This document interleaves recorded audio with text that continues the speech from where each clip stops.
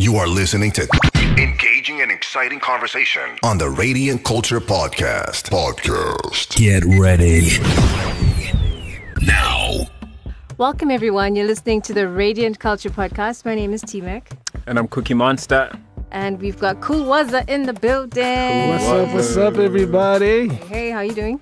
Well, how are you guys doing? Good. Stika Chandag. Yeah. Yeah, this weather. I'm actually quite enjoying it. Yeah, this weather is not from God. Wow. So who's it from? Huh? Who is it from? Well, there's only God and then there's others. You know he can hear you. Like he can actually hear what you're saying. Anyway, and we are in the presence of a pastor. You're embarrassing me. Anyway, we have Pastor C here today as well. Welcome to the show. Thank you so much. Thank you for coming along to have you this for having discussion me. with us. So we've been talking about relationships, leaning more towards marriage. We discussed lobola and what Christians can do in between the time they pay the bride price and when they get married, or what they can't do, or whatever, however you choose to interpret that episode. What else did we discuss? Premarital counseling. Premarital counseling, yeah. And on relationships, that's it, right? I think so, yeah. Yes, and then last week we had Bothwell and Rimby. So this week we are going to be talking about the very touchy subject of divorce. Christians don't like talking about it because it seems as though the scripture is very black and white, like you shouldn't do it, and if you do, you're committing adultery if you remarry after that. Like it doesn't seem like there's much wiggle room except for the instances where Jesus says, okay, fine, if there was infidelity. But otherwise, people still get divorced even if there is no infidelity. So we are here to talk about that. Yeah. And really understand, what's okay and what's not okay. Yeah, it's crazy. And, I was just thinking the other day about the rate at which divorce is happening just in the world generally. And then, of course, in the church as well. Mm-hmm. It's just pretty amazing that we've got this huge focus on marriage and people getting married, and every young person is sort of looking forward to the day they get married. Everyone is kind of anxious about Except that. for you voiced your disdain for marriage. Well, let's not call it disdain. You're listen. Can you not do that? Okay, it's fine. Yeah, all right. Someone could be listening. Oh wow, sorry. Anyway. And yet, what then happens is that people get married, and then there's divorce, and you just wonder that, after all the wonderful plans and big wedding, and everyone is there, counseling, prayer, all that goes into it, and yet some of the marriages fail. So we want to talk about that. So, I guess, how are you guys doing? Yeah, we're right. Yeah. Maybe what we can do for the benefit of our listeners is that you can tell us a bit about who you are. Your marital status? I'm joking. Yeah, maybe you can do that too, since, today is... Okay. Yeah, I don't know. But feel free. All right. Well, I'm Shingai, and I'm sure a lot of you have, become very familiar with me over the years. Yes, our resident theologian. Yes, that's what you call me. Although every time you say that, I shudder because, anyway. What's to say, I'm married with 2 kids, and, I'm an actuarial professional, sometimes risk management and all that sort of thing. We not like to talk about. Yes, I say sometimes because I don't feel like it most of the time. But that's just something that I do. But I love the Word of God. I love to read it. I love to share it. I love discussing it. And I love this platform because I get to do just that. Awesome. Thanks, Kuwaza. Pastor C. Okay, I'm Pastor C, a pastor by profession. I have a marketing background, but left that to pursue full-time ministry. My husband and I are pastors at a particular church. Married, we have 6 kids. We're a blended family, so this subject is something that's very, very close to my heart, so it will be very interesting to see what comes out of it. I'm also studying theology currently. I'm in my last year now at Theological College. Once I'm done, I'm hoping to pursue counseling. That's what I really want to get into, and open a counseling clinic. So that's me. That's my background. Yes, it is, especially where we are right now. Yeah. It is. This is pretty awesome. Okay, so let's get into this. Yes. Divorce. Yes. Why is it so high? Yeah, that's a very interesting question. But if you look at one of the verses that I laugh when I read it. Jesus had just told a few guys in Matthew 19 about the Pharisees and asked him why, Moses allowed divorce. Right. Give your wife a certificate of divorce was what it said in Deuteronomy 24. And Jesus said it's because of your hard hearts, but from the beginning it wasn't so. And then he says, if anyone divorces their wife and then remarries, he commits adultery. And then the disciples came to him and said, if this is the situation between a man and his wife, then it's better not to marry. And you get from that statement that their experience as married people, some of them, most of them, Peter had a mother-in-law, so he had to have been married. Right.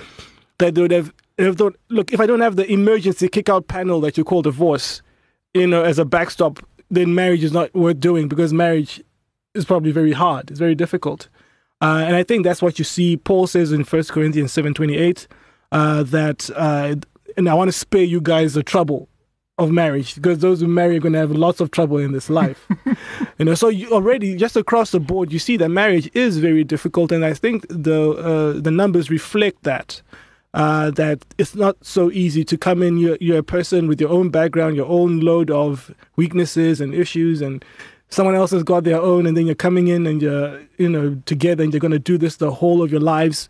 All sorts of things happen. People change, people grow, and you're not growing at the same pace, or all sorts of things can happen, and that's why you see the problems that we see with, in marriage.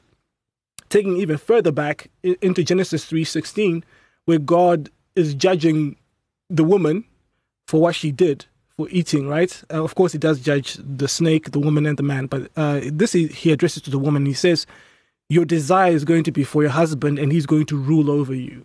Now, the word desire is not so much just a longing and a yearning in the original language. In the original language, it could mean a desire to dominate, a desire to take authority over.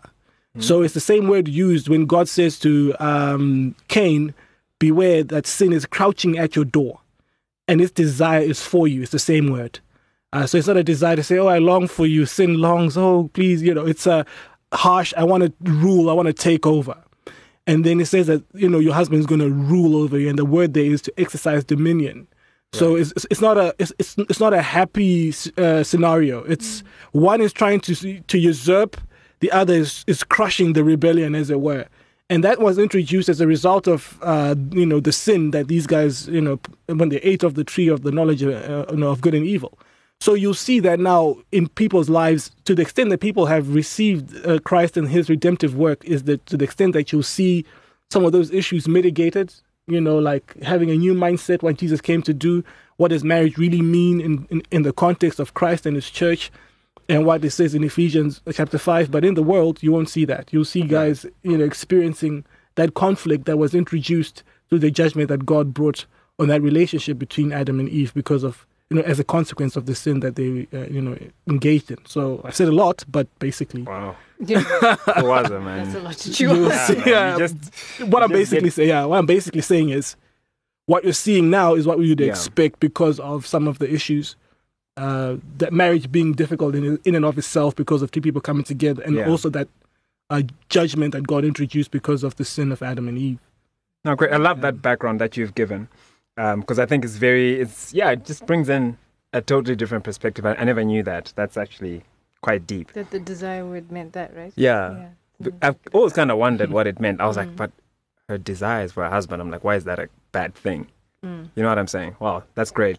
Pastor C. Yes. As a pastor, do you feel that the church is doing enough to prepare people for marriage, for the challenges that actually come with marriage? I find that in a lot of churches, if you're a single person, especially if you're a single guy, there's a lot of pressure to say, when are you getting married? When are you doing it? Right? Because there's this expectation that by the time you get to a certain age, you should take this step. However, is enough being done to then prepare people for the pressures that come with marriage and for the possible eventuality that some marriages may not work? To be honest, no. I think when I look at the church holistically and who we've been called to be as the church, I think we're falling short in a lot of areas. One of the things that you mentioned was how, as a church, what we look at when we're preparing our young people. I want to look at, for example, just general conversations that I have with my children at home. One of the things that I'm very big on is my family is predominantly girls. I've got like 5 girls. Right. So I like to teach them to be very ladylike, right? To be very feminine, to be very polite and so on.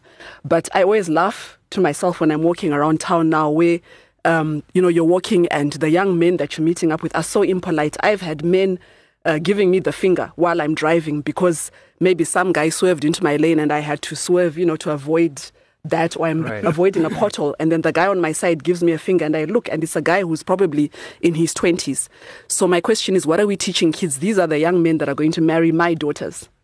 So if already this guy is driving and giving me the finger, a potential mother-in-law, you don't know when next you're going to meet me, And I've got so many examples of having young men who've been very abusive in the way they've spoken to me or whatnot, because I will walk into a church, for example, and people don't know me. They know my husband more. And I'm not one of those pastors who walks in and I'm like carrying my Bible, Can you see me? Can you do this? Can you do that? Yeah.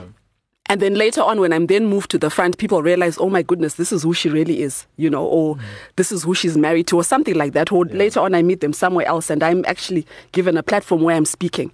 And someone has treated me in a very disrespectful manner. My whole point is respect me as a woman. Don't respect me because I'm a pastor or because I'm a pastor's wife. Respect me because I'm a woman. So my question is, what are we teaching our youth in the church right now? We're not teaching our young men to be gentlemen. We're not teaching them to be providers. We're not teaching them to be, good husbands. We're not teaching them the basics of being good men. Right. So automatically, that means that this is the background that this person is going to carry when they then get into their marriage. Are we teaching our young women to be young ladies? Are we teaching them? And I'm not talking about cleaning up the house and whatnot. No. I'm talking about being polite, respecting adults, respecting our culture. Because as much as we are Christians, we still have a cultural background that we come from. Yeah. And unfortunately, the other thing that's happening now is because of, people going to the diaspora and the separation of the family nucleus and so on and so on. A lot of our young people today are not growing up with the more older voices, the more mature voices speaking into their lives. There's so many single mothers right now in churches. And the question is, that vacuum that's been created where the kids don't have a father figure, boys and girls, who's now stepping in, right, and covering that. Because as a woman, my choice of a husband is actually, people don't realize this, but fathers play such a big role when it comes to how a child chooses, especially the girl child, how she chooses her husband. So, for example, I remember when I was reading up on this and doing my research, a girl who's had issues with her father, right, where there's been a serious vacuum and maybe there hasn't been a father or whatever, are the ones that generally tend to fall for your much older men. If you grow up with an abusive father, that's what you understand, that's what you begin to believe love is. So highly likely you're going to be attracted to a guy who might not appear abusive, but later on in life you begin to see the abusive traits, coming up. So I feel that as a church, we are not meeting the gap when it comes to teaching the men in the church right now to be good fathers who are fathers already. We're not teaching the young men in the church to be good young men, to be gentlemen, to be respectful. We're not teaching them these things. In the professional world, we call them soft skills, your customer care skills. You walk into a shop right now, these young people are not even greeting you. They act like, you've actually disturbed them. Yes, it's like, why are they here and whatnot. Small things like this. But as a church, when we begin to meet these needs, we cry so much about. Someone was giving an example of how one of these City of Harare workers was sweeping the street, and a school kid dropped a banana peel. And then someone said, then the lady sweeping said, look, I've just been sweeping. And then the kid said to her, if I don't throw this banana peel, where will you get work from if I don't give you rubbish to pick up? Wow. These are the kids that we are raising in the home. So what sort of husbands and what sort of wives are we creating? But if we in the church, because at this point in time, I believe that our society has to be undergirded by the church, because a lot of people are lacking the basics of a proper family nucleus or a complete family in their homes. So we as a church need to step in and we need to provide programs where we then begin to meet that need. Let's have programs for the young men that we know are fatherless, or are struggling with fathers who are not being fathers in the home. Let's have programs for women in the church where we're teaching them to just be good women. From a biblical perspective, what does the Bible say? The Bible tells us that the older women must teach the younger women. Yeah. Are we doing that? Are we mentoring these young people? I feel we are not. And this is where it all begins. That's the foundation that these kids are carrying into their marriages now. And it just becomes shaky right from the beginning. Yeah. Yeah. You have to start from the beginning. Yes, yeah. Like Yeah. from the seed and let it grow straight. Yes, Not exactly. crooked. Yes. On that of teaching the older women, teaching the young women, excuse me. Last week we discussed briefly kitchen teas and the sort of Yes. things that women are taught there. Whether it's good or bad, I guess you need to have some level of discernment. Yes. But one thing you do hear a lot from the older women is you stay no matter what, whether he has 5 girlfriends or he is abusing you, or whether he has been jobless for 10 years and you are now the breadwinner, whatever the case, the gospel that is preached is you stay. There's no option for you to leave. Like once you're in, you're in. And one could argue that that's more biblical than to say, if you see it's too tough for you, leave. So I want to know from you guys, where did that teaching come from, and is it biblical? Well, so it's where the teaching comes from. Of course, I feel a little bit out of my wheelhouse here. I guess culture, but to some extent. yeah, Yes. from the culture, it's something that's been passed down down the generations. I believe that a woman sticks around because she's the glue that holds the family together, and that usually the context is children. Yeah. If you leave with the kids, what's going to happen? Also, at that time, it was very different. Women were not working women like they are today. So you leave, but so what are you going to do? You're a housewife and you're depending on your husband. So if you're going to say something quickly while you're on the issue of culture. The other thing about our culture was that as much as our culture taught that, the setup was so supportive. That you had people that you could go to in the event that there were problems. There was a proper setup where you knew that I go to, Sekuruni. Yes, exactly, and you could go and they would come and they would try and sort out the issues. Yeah. Just to jump in on the issue of culture, you see. So the culture would also want to then support what they said about making sure that you stayed, because they then brought in that support structure to ensure that they gave you the help that you needed, which we're not seeing today now. Sorry, carry on. I just wanted to just say that before I forget. So there was that as well, the safety net that the culture gave. Unfortunately, that, yes, they would come in and want to help you, but the overriding message is stay regardless. Yeah.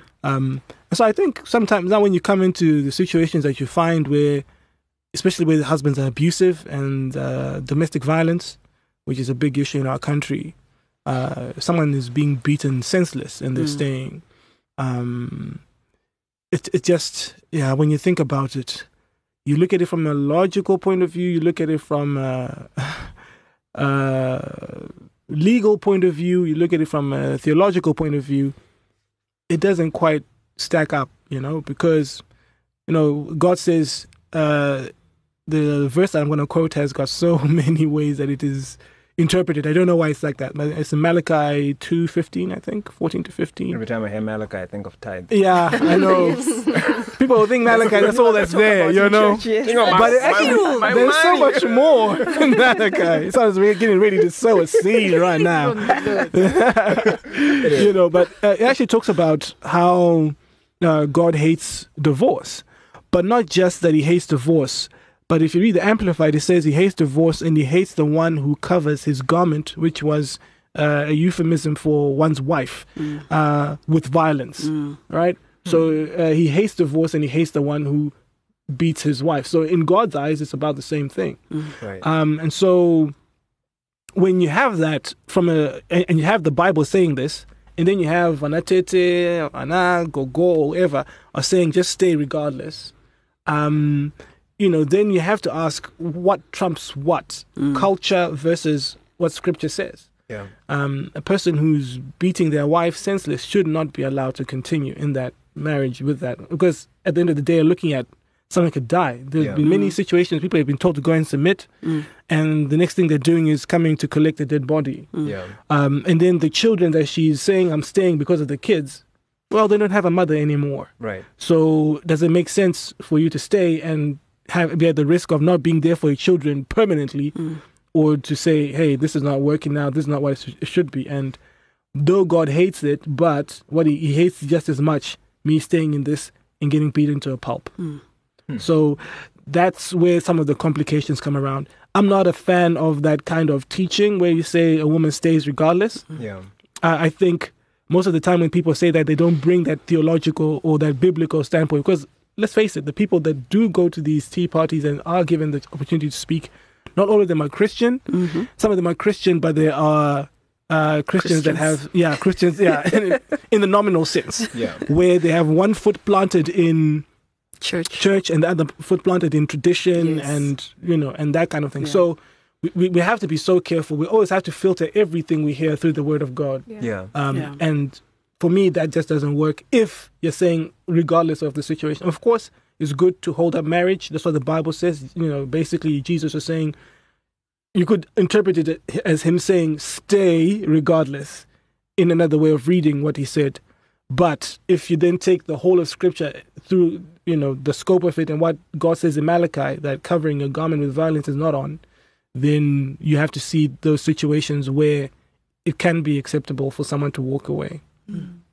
And, just to add on that, I mean, for me, I find when I'm asked to speak at these kitchen teas and so forth, I don't speak on submission because the husband is not there. Because the Bible, after it speaks about, when we look in 1 Peter and it's talking about, the headship of the man and he's submitted to God, and then, wives must be submitted to husbands. The commandment after that is that husbands must love their wives. So you know that these two go together. My submission is also because I am loved and I can see that I am loved, and the Bible also tells us that we must serve one another. Even though we are submitting, I'm submitting, but there's still an act of service that my husband has to do towards me, and the acts of service that I do towards him. And so I don't speak about submission because the husband is not there. And because it's very, very easy to end up giving a very warped idea of submission where if you're speaking to the woman alone, it just sounds like I'm only, talking to the woman about submitting. But when the husband is already submitted to God, like what he's saying, where God says that he hates violence because God loves the sanctity of life and he preserves that and he protects that. And that's why we're told, one of the commandments is we shall not murder. And it's the same thing now when you're in a marriage and you're beating someone senseless. Not only that, you've also got the mental abuse where someone is now on antidepressants. To me, that's also like an act of murder because you're literally killing a person's capabilities and abilities and so forth. I lost a friend, a workmate, to domestic violence. And I remember one of the things she said when we sat down and we spoke to her was that I don't want to be called a single mother, by society. I don't want to be called this by people. I don't want people to perceive me as the one who's failed. Because unfortunately, the sad thing about it is that no matter the situation, I've always found that somehow, even years later, we always try and make it seem like it was about the woman. But did you really try hard enough to stop him from hitting you? Did you really try hard enough to stop him from, why didn't you just make sure his food was there? Why didn't you just, stuff like that? Like, it's so simple. And it's not really that. So for me, I feel that when it comes to these cases, you have to really treat them case by case, because not every case is the same. There's always something very, very different. And like he's saying, we can't sit, for the church and say, stay while you're being beaten up. I would rather, if we want to push and say, you guys need to stay married, which is good anyway. Let's separate you while we then deal with the psychological issues that this man has, obviously, since he's being violent and so forth. And we're also dealing with you, to get healing from the trauma and so on, and see if we can then reconcile you later on. But you definitely can't still be in this place because of the violence, because of, what's happening. And I mean, it's also happening to women, to men too, where men are being beaten up. So, we have to step in, and then there has to be a separation while we're dealing with, because obviously it's a psychological issue. I don't think anyone who's normal, in their normal senses will beat up their spouse, really. It really doesn't make sense when someone resorts to violence. So, thank you for that. So, my next question then is just in line with what you're saying. So, we're talking about, I guess from what you're saying, I can kind of get the gist that there are cases or scenarios where leaving is plausible or encouraged, right? The Bible does say infidelity. It's definitely allowed. And I think for a lot of people who've been in relationships where the spouse has cheated on them, they know the effects, you know, emotionally, mentally, and so on. And some have chosen to stay and some have chosen to leave. Yeah. I just got a thought, right? You're talking about how you've been training your daughters. And so I do karate, right? So I'm just thinking, you know, maybe as an extra skill. Yes. Can take them to karate classes. I can take them. Right. Anyway, so I know, hey. Moving on. So my question is, where then do we draw the balance between we want to encourage people to get married and obviously fight for the marriage, stay within the marriage, right? But at the same time, we want to obviously protect people and for them to be aware of the possibilities and the challenges that come with marriage, right? The flip side of that is that don't we also then run the risk of ending up with a generation of people that get into marriage with divorce as an option. You know what I'm saying? Just to say, you know what, this person is ticking me off, or I've got a threshold. If they push me to this limit, that's it, right? Yeah. And so, you know, where we're literally getting into marriage with divorce as an option, right? How can that be addressed? How can that be navigated around? Look, I think if I can just take this back a little bit, and this may sound radical to a degree, so it might take people time to just really think about what I'm about to say, but I have to say it because it's from the Word of God. You know, when the disciples said what they said about, you know, it's better that a man should not marry, Jesus then said, this word is not for everybody. Because some have made themselves eunuchs for various reasons. Some were born that way. There are others who were made that way by men, and others have done so of their own volition for the sake of the kingdom of God. But whoever receives the word should receive it. Yeah. And you would imagine that the ones, it's not for everybody, would be the eunuch thing. You know, that it's not for everyone to be a eunuch, to spend the rest of your life without, you know, being married. You're single.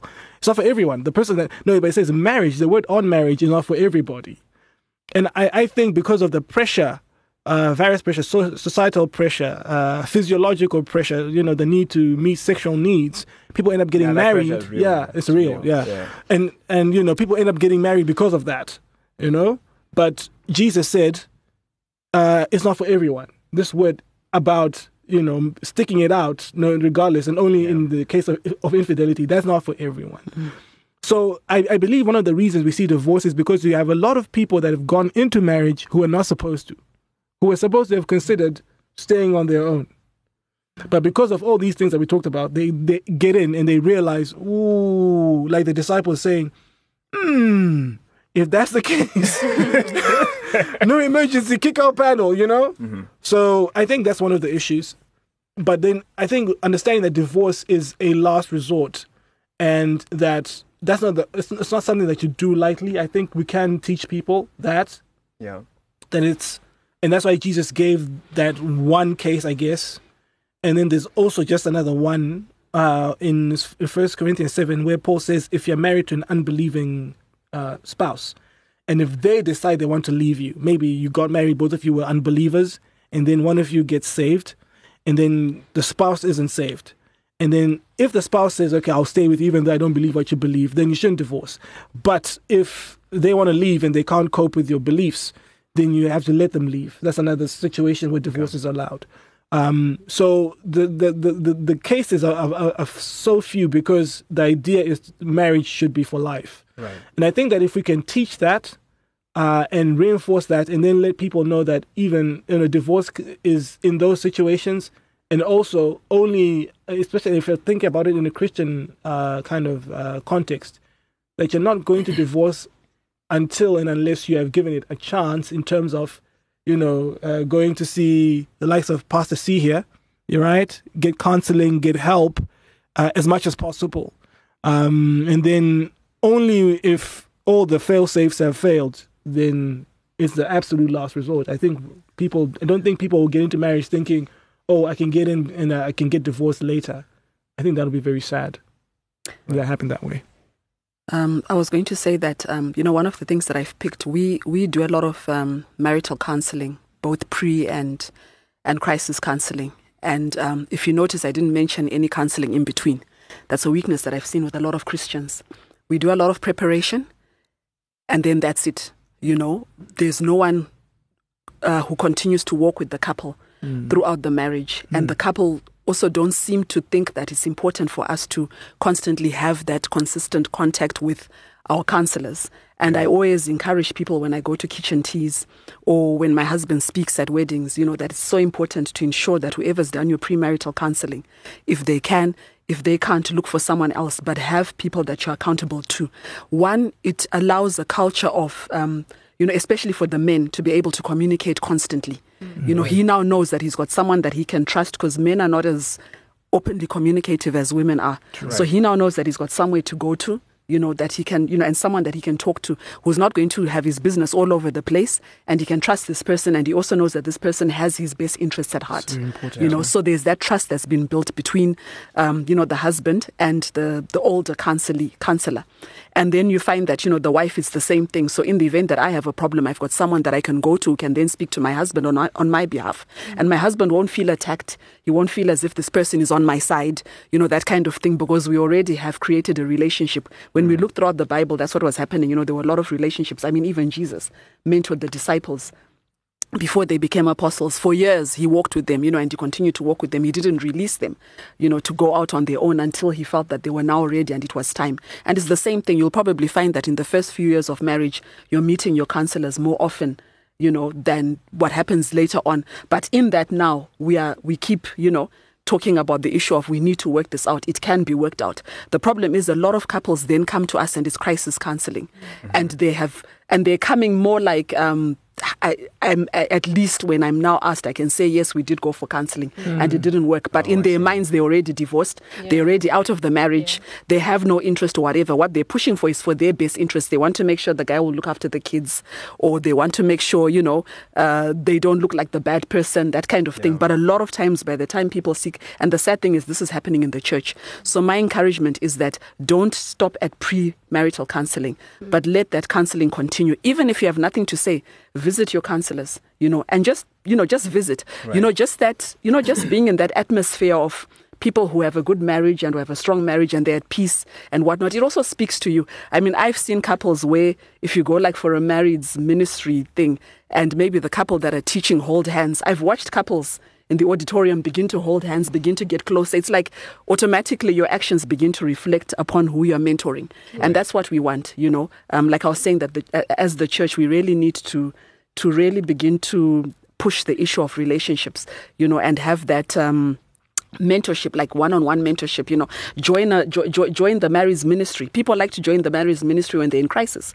No, as soon as you get married, you're now married. So be a part of the marriage ministry. Continue to serve and so on, because that growth spiritually is good because you're growing at the same pace. You're hearing the same things, but you'll find that when we have marriage meetings, it's the women that are coming. The men are not there. So she's getting home and she's trying to start all these things that have been taught at church, and he's behind because he wasn't there.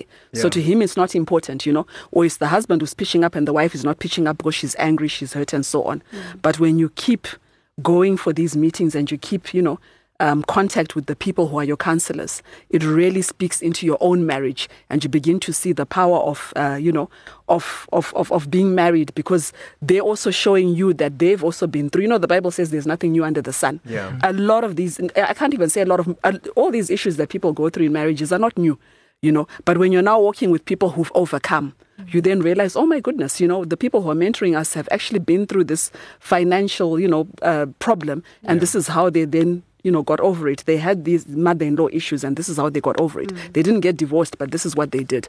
But you can only get it by seeing other people who've overcome, and then you now know that it's possible. Yeah. Thank you for listening to this episode thus far. This episode has been split into 2 parts, so it'll continue in part B. Thank you for listening to this week's episode of the Radiant Culture Podcast. If you want to make a contribution, make a suggestion, or have a request, you can get in touch with us via email on radiant@thehub.co.zw or inbox us on Facebook and Twitter. Look out for the next episode and remember to share this one with everybody you know. God bless. It's hot, it's fresh, it's uncut. #Real Talk on the Radiant Culture Podcast.